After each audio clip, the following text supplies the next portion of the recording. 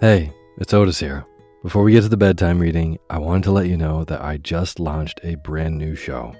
It's called The Daily Book Club, a daytime companion to Sleepy where you hear entire books one chapter at a time, one day at a time. Simple as that.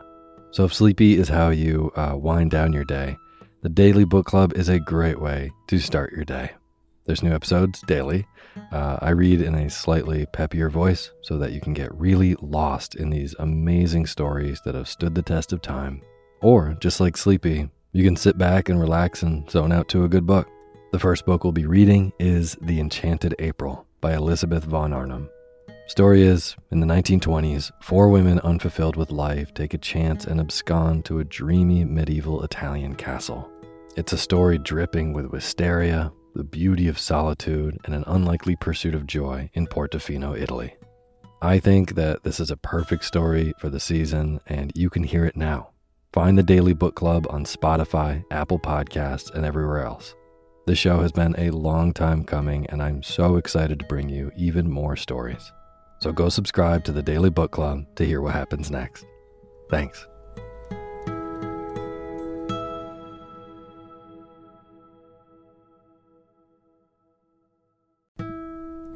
This episode of Sleepy is proudly sponsored by ButcherBox. If you've listened to Sleepy for a while, you know that I love good food, eating well, and treating my body right so that I can take on my days. Well, ButcherBox helps you do exactly that. They deliver super high quality, 100% grass-fed beef, free-range organic chicken, crate-free pork, and wild-caught seafood right to your door. It's humanely raised, no antibiotics or added hormones. They have a huge variety to choose from. They are excellent deals. They've got recipes and guides and tips included, and there's free shipping, always. Eating well is a huge factor in getting a good night's sleep, as is sometimes saving the trip to the grocery store and taking some stress out of your daily schedule. I have been loving these deliveries for those reasons. Been cooking up their steak tips with eggs in the morning, with butter and scallions and soy sauce, and I also made a delicious brine chicken roast with lemon parsley gravy. So good. The prices for this kind of quality and convenience is really impressive. ButcherBox has made me very happy. So sign up at butcherbox.com/sleepy and get our special deal. ButcherBox is offering our listeners a free for a year offer, plus an additional $20 off. Choose salmon, chicken breast, or steak tips free in every order for a year.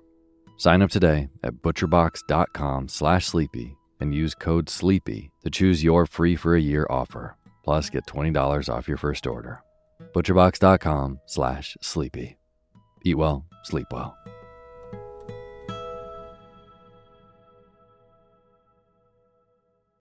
When you need mealtime inspiration, it's worth shopping Kroger, where you'll find over 30,000 mouth-watering choices that excite your inner foodie. And no matter what tasty choice you make, you'll enjoy our everyday low prices, plus extra ways to save, like digital coupons worth over $600 each week. You can also save up to $1 off per gallon at the pump with fuel points. More savings and more inspiring flavors make shopping Kroger worth it every time. Kroger, fresh for everyone. Fuel restrictions apply.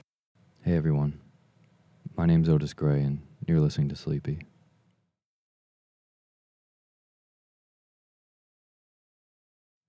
A podcast where I read old books to help you go to sleep. More and more people are reaching out to Sleepy and giving requests for books that they'd like to hear.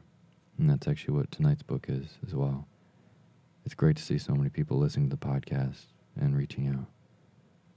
So if the podcast works for you, if it helps you sleep, just go to iTunes really quick and give a rating and leave a book that you would like to hear in a review. Leaving a review really only takes a minute, and it does wonders for helping the show get found by other restless people. I appreciate it. Thank you. Tonight, as I said, this is a request that I got from someone in Switzerland, strangely enough. It's Jane Eyre by Charlotte Bronte. Pretty magical book with really beautiful language. I don't need to explain it too much because most of you have read this book at some point in the past. Probably don't remember what it's about, but it's definitely got that nostalgic feel to it, like some old memory you have from way back when. So I think it'll really help you doze off into a deep, deep slumber. So lay your head back. Fix your pillow just how you like it. Settle in. Feel yourself mount into your bed. And close your eyes.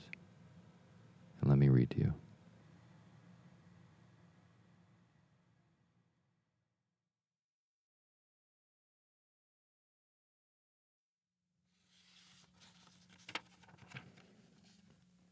Chapter 1. There was no possibility of taking a walk that day. We'd been wandering, indeed, in the leafless shrubbery an hour in the morning. But since dinner, Mrs. Reed, when there was no company, dined early. The cold winter wind had brought with it clouds so somber and a rain so penetrating that further outdoor exercise was now out of the question. I was glad of it. I never liked long walks, especially on chilly afternoons. Dreadful to me was the coming home in the raw twilight, with nipped fingers and toes, and a heart saddened by the chidings of Bessie, the nurse, and humbled by the consciousness of my physical inferiority to Eliza, John, and Georgiana Reed.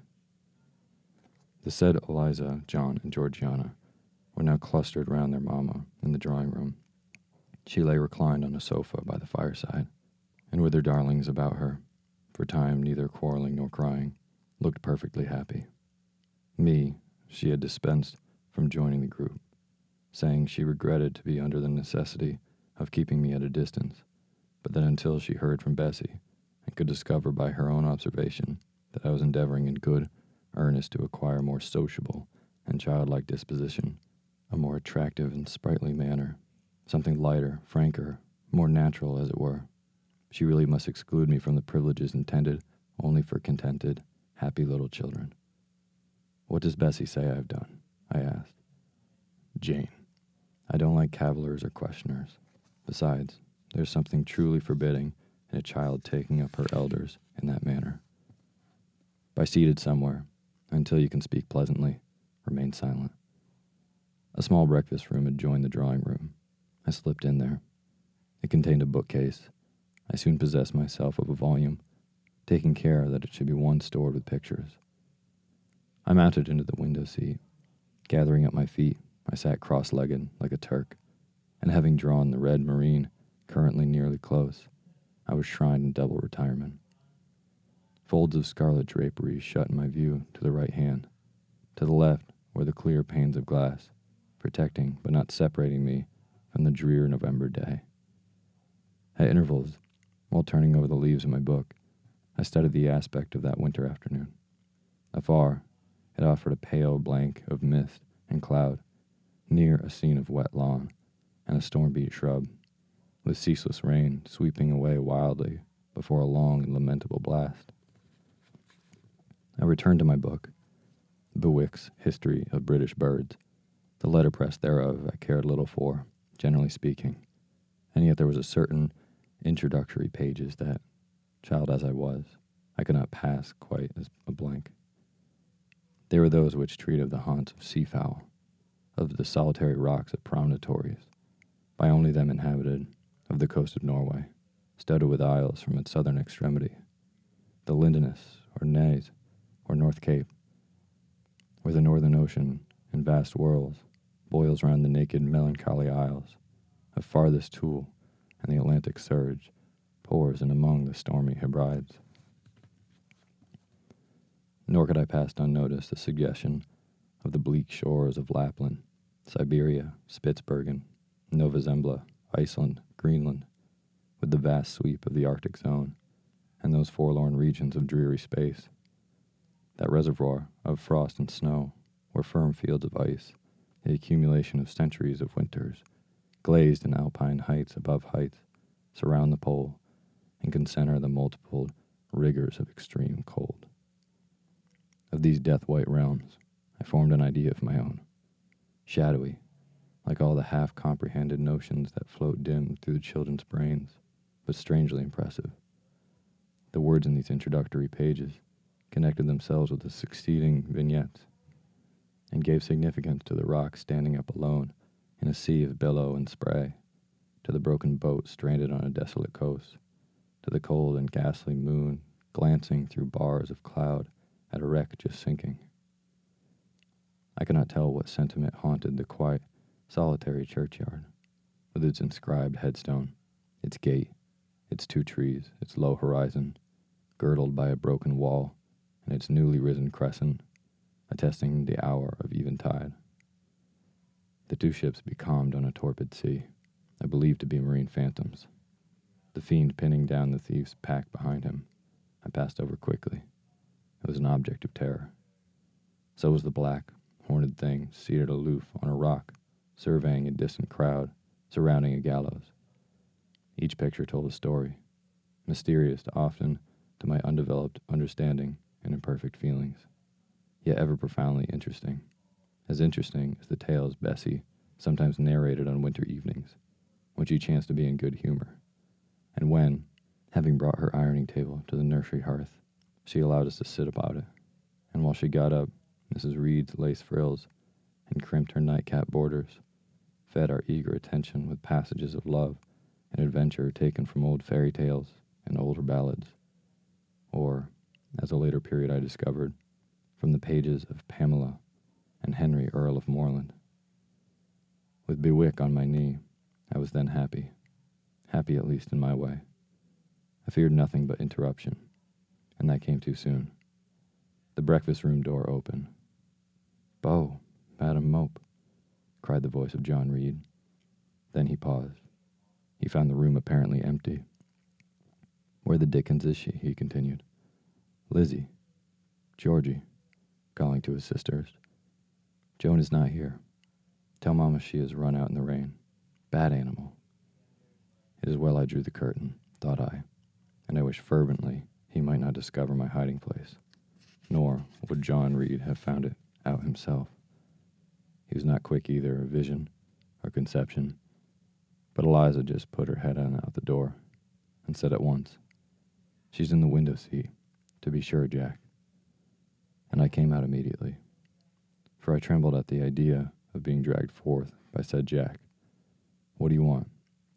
I asked with awkward diffidence. "Say, what do you want, Master Reed?" was the answer.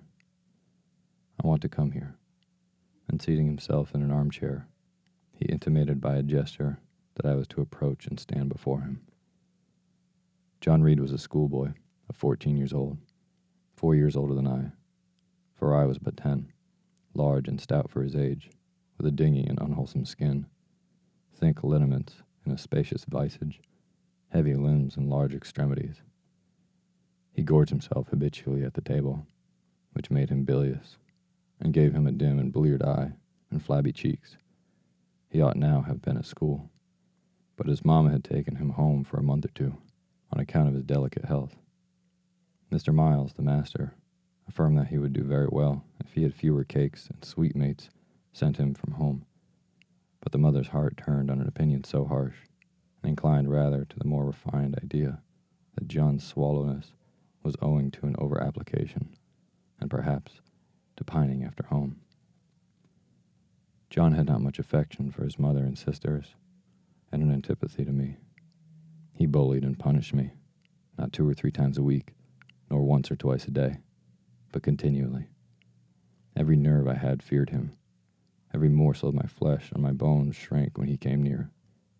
There were moments when I was bewildered by the terror he inspired, because I had no appeal whatever against either his menaces or his inflictions.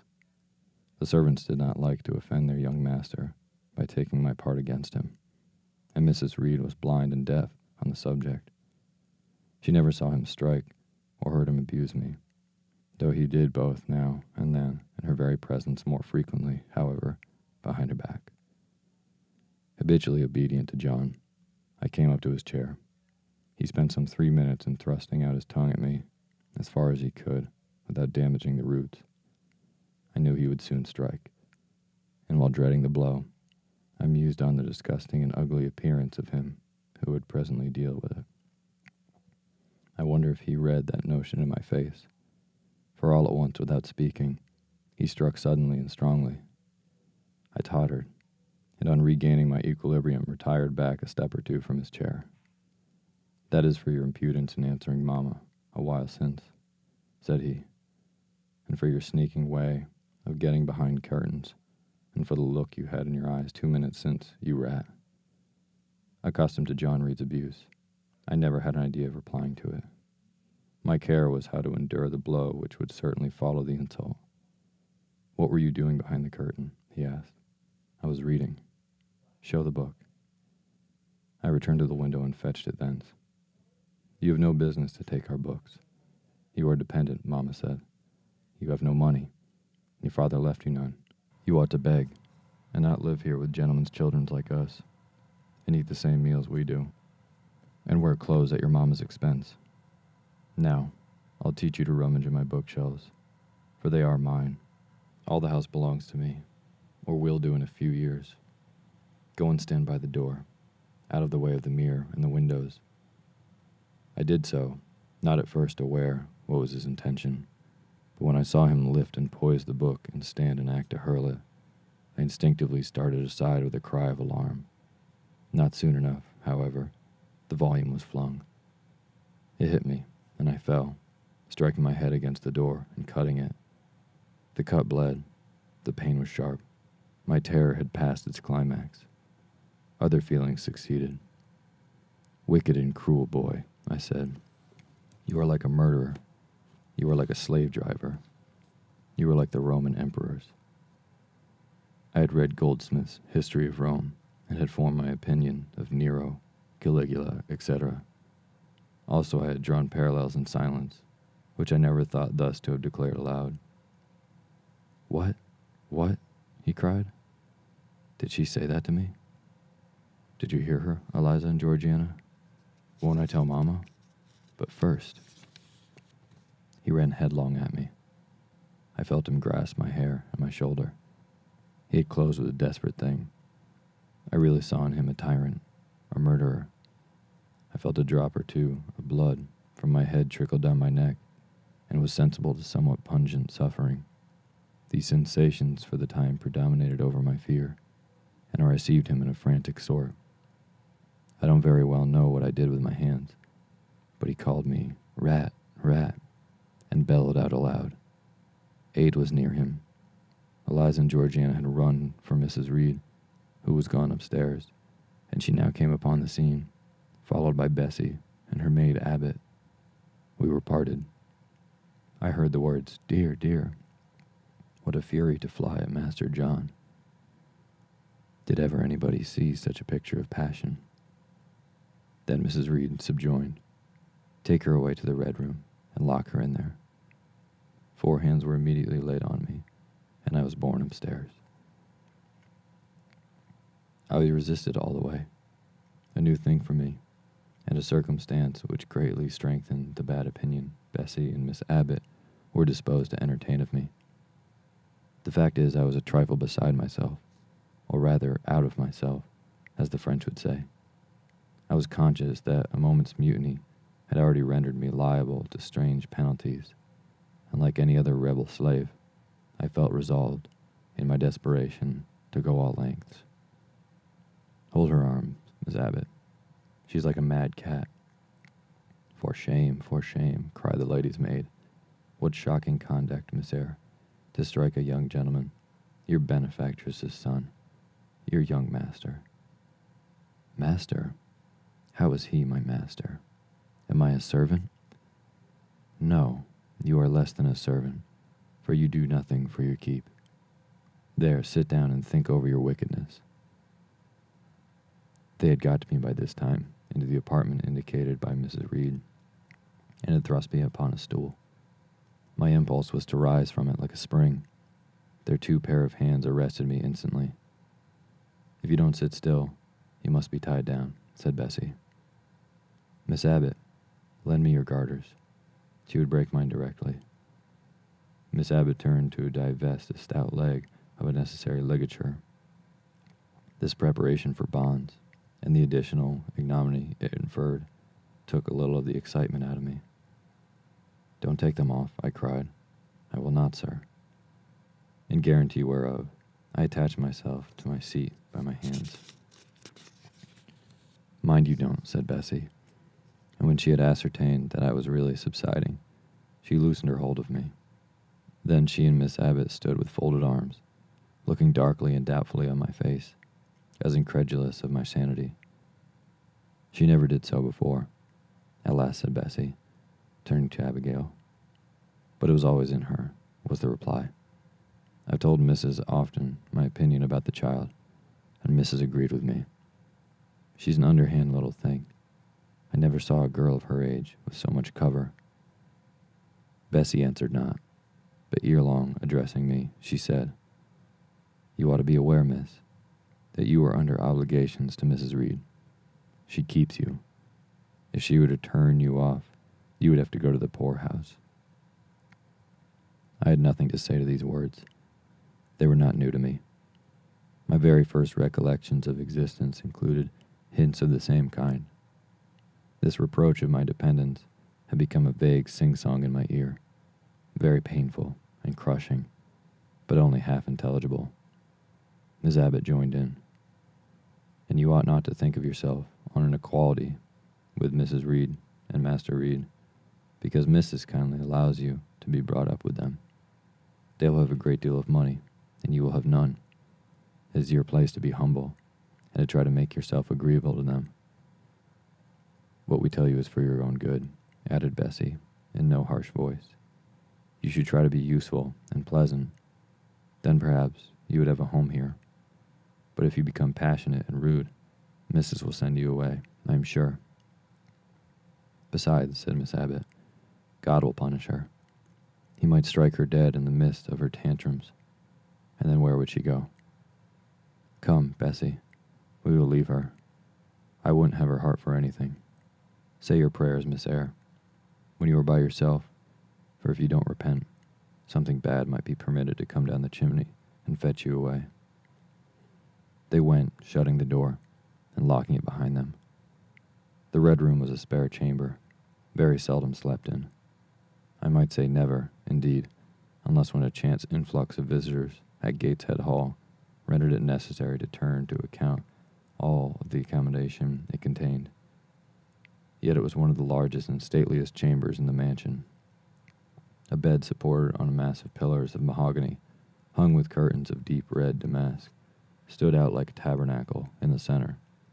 The two large windows, with their blinds always drawn down, were half shrouded in festoons and falls of similar drapery. The carpet was red. The table at the foot of the bed was covered with crimson cloth. The walls were a soft fawn color, with a blush of pink in it.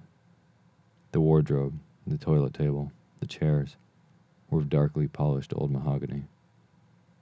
Out of these deep surrounding shades rose high and glared white the piled-up mattresses and pillows of the bed, spread with a snowy Marseille counterpane. Scarcely less prominent was an ample cushioned easy chair near the head of the bed, also white, with a footstool before it, and looking, as I thought, like a pale throne. This room was chill, because it seldom had a fire. It was silent, because remote from the nursery and the kitchens, solemn, because it was known to be so seldom entered. The housemaid alone came here on Saturdays, to wipe from the mirrors and furniture a week's of quiet dust. And Mrs. Reed herself, at far intervals, visited it to review the contents of a certain secret drawer in the wardrobe, where were stored divers parchments, her jewel casket, and a miniature of her deceased husband. And in those last words lies the secret of the Red Room, the spell which kept it so lonely in spite of its grandeur. Mr. Reed had been dead for 9 years. It was in this chamber he breathed his last. Here he lay in state, hence his coffin was borne by the undertaker's men, and since that day a sense of dreary consecration had guarded it from frequent intrusion. My seat, to which Bessie and the bitter Miss Abbott had left me riveted, was a low ottoman near the marble chimney-piece. The bed rose before me. To my right hand there was the high, dark wardrobe, with subdued, broken reflections varying the gloss of its panels. To my left were the muffled windows. A great looking-glass between them repeated the vacant majesty of the bed in the room. I was not quite sure where they had locked the door, and when I dared move, I got up and went to see. Alas, yes, no jail was ever more secure. Returning, I had to cross before the looking glass. My fascinated glance involuntarily explored the depth it revealed. All looked colder and darker than that visionary hollow in reality. And the strange little figure there gazing at me. All looked colder and darker than that visionary hollow in reality. And the strange little figure there gazing at me, with a white face and arms specking the gloom, and glittering eye as of fear moving where all else was still, had the effect of a real spirit. I thought, it's like one of those tiny phantoms, half fairy, half imp, Bessie's evening stories represented as coming out of lone, ferny dells and moors, and appearing before the eyes of belated travelers. I returned to my stool. Superstition was with me at that moment, but it was not yet her hour for complete victory. My blood was still warm. The mood of the revolted slave was still bracing me with its bitter vigor. I had to stem a rapid rush of retrospective thought before I quailed to the dismal present.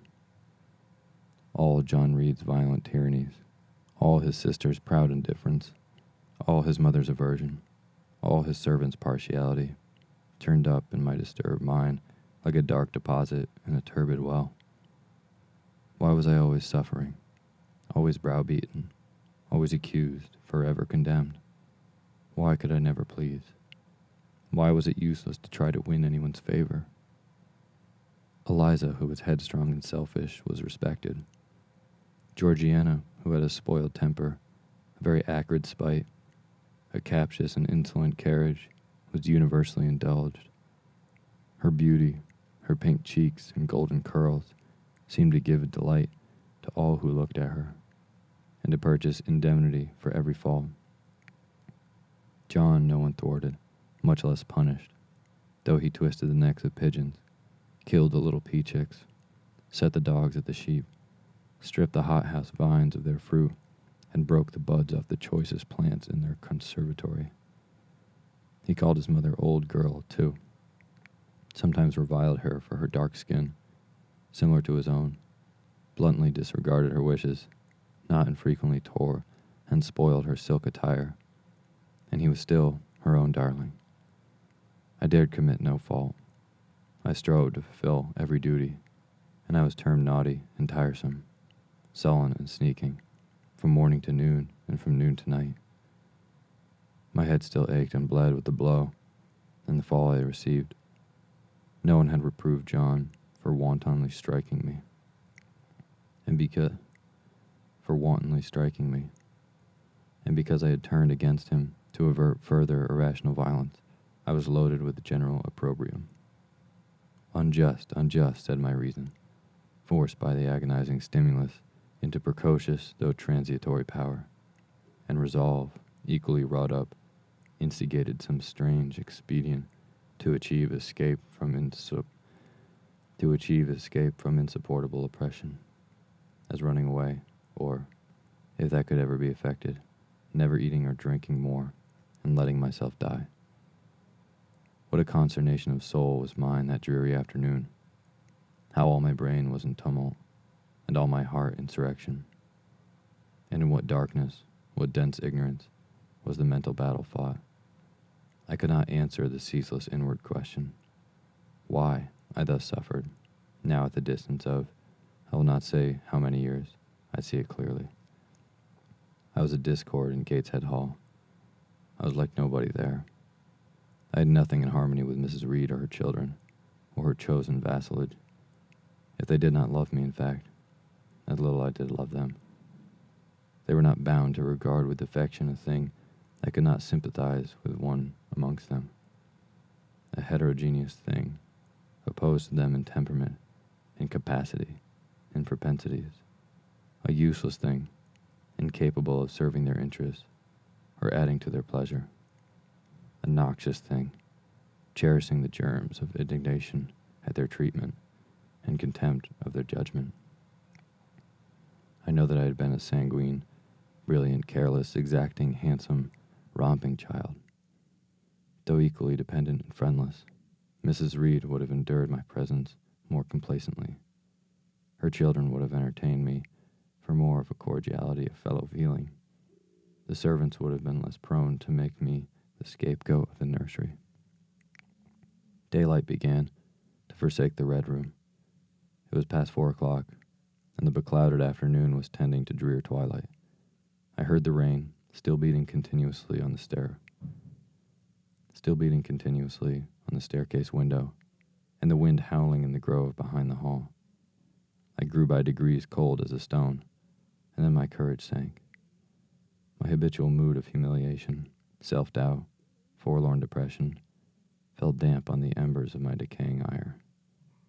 All said I was wicked, and perhaps I might be so. What thought had I been just conceiving of starving myself to death? That certainly was a crime. Was I fit to die? Or was the vault under the channel of Gateshead Church an inviting bourne? In such a vault, I had been told Mr. Reed lie buried, and led by this, thought to recall his idea, I dwelt on it with gathering dread. I could not remember him, but I knew that he was my own uncle, my mother's brother, that he had taken me when a parentless infant to his house, and that in the last moments he had required a promise of Mrs. Reed that she would rear and maintain me as one of her own children. Mrs. Reed probably considered she had kept a promise. So she had, I dare say, as well as her nature would permit it. But how could she really like an interloper, not of her race, and unconnected with her, after her husband's death by any tie? It must have been the most irksome to find herself bound by a hard-wrung pledge to stand in the stead of a parent to a strange child she could not love, and to see an uncongenial alien permanently intruded on her family group. A singular notion dawned upon me. I doubted not, never doubted, that if Mr. Reed had been alive, he would have treated me kindly. And now, as I sat looking at the white bed and overshadowed walls, occasionally also turning a fascinated eye towards the dimly gleaming mirror, I began to recall what I had heard of dead men, troubled in their graves by the violation of their last wishes, revisiting the earth to punish the perjured and avenge the oppressed. And I thought Mrs. Reed's spirit, harassed by the wrongs of her sister's child, might quit its abode, whether in church vault or in the unknown world of the departed, and rise before me in this chamber. I wiped my tears and hushed my sobs, fearful lest any sign of violent grief might waken a preternatural voice to comfort me, or elicit some, from the gloom, that some hallowed face bending over me with strange pity. This idea, consolatory in theory, I felt would be terrible if it was realized. With all my might, I endeavored to stifle it. I endeavored to be firm, shaking my hair from my eyes. I lifted my head and tried to look boldly round in the dark room. At this moment a light gleamed on the wall. Was it, I asked myself, a ray from the moon penetrating some aperture in the blind? No, moonlight was still, and this stirred. While I gazed, it glided up to the ceiling and quivered over my head. I can now conjecture readily that this streak of light was, in all likelihood, a gleam from a lantern, carried by someone across the lawn. But then, prepared as my mind was for horror, shaken as my nerves were by agitation, I thought the swift darting beam was a herald of some coming vision from another world. My heart beat thick, my head grew hot. A sound filled my ears, which I deemed the rushing of wings. Something seemed near me. I was oppressed, suffocated. Endurance broke down. I uttered a wild, involuntary cry. I rushed to the door and shook the lock in desperate effort. Steps came running along the outer passage. The key turned. Bessie and Abbott entered. "Miss Eyre, are you ill?" said Bessie. "What a dreadful noise. It went quite through me," exclaimed Abbott. "Take me out. Let me go into the nursery," was my cry. "What for? Are you hurt? Have you seen something?" again demanded Miss Bessie. "Oh, I saw a light, and I thought a ghost would come." I had now got a hold of Bessie's hand and she did not snatch it from me. She has screamed out on purpose, declared Abbott, in some disgust. And what a scream. If she had been in great pain, one would have excused it. But she only wanted to bring us all there. I know her naughty tricks. What is this? Demanded another voice, peremptorily. And Mrs. Reed came along the corridor, her cap flying wide, her gown rustling stormily. Abbott and Bessie. I believe I gave orders that Jane Eyre should be left in the Red Room till I came to her myself. Miss Jane screamed so loud, ma'am, pleaded Bessie. Let her go, was the only answer. Loose Bessie's hands, child. You cannot succeed in getting out by these means, be assured. I abhor artifice, particularly in children. It is my duty to show you that tricks will not answer. You will now stay here an hour longer, and it is only on one condition, of perfect submission and stillness, that I shall liberate you then. Oh, aunt, have pity. Forgive me. I cannot endure it. Let me be punished some other way. I should be killed if... Silence. This violence is almost repulsive, and so, no doubt, she felt it. I was a precocious actress in her eyes. She sincerely looked on me as a compound of virulent passions, mean spirit, and dangerous duplicity. Bessie and Abbott having retreated, Mrs. Reed, impatient of my now frantic anguish and wild sobs, abruptly thrust me back and locked me in, without further parley. I heard her sweeping away, and soon after she was gone, I suppose I had a species of fit. Unconsciousness closed the scene.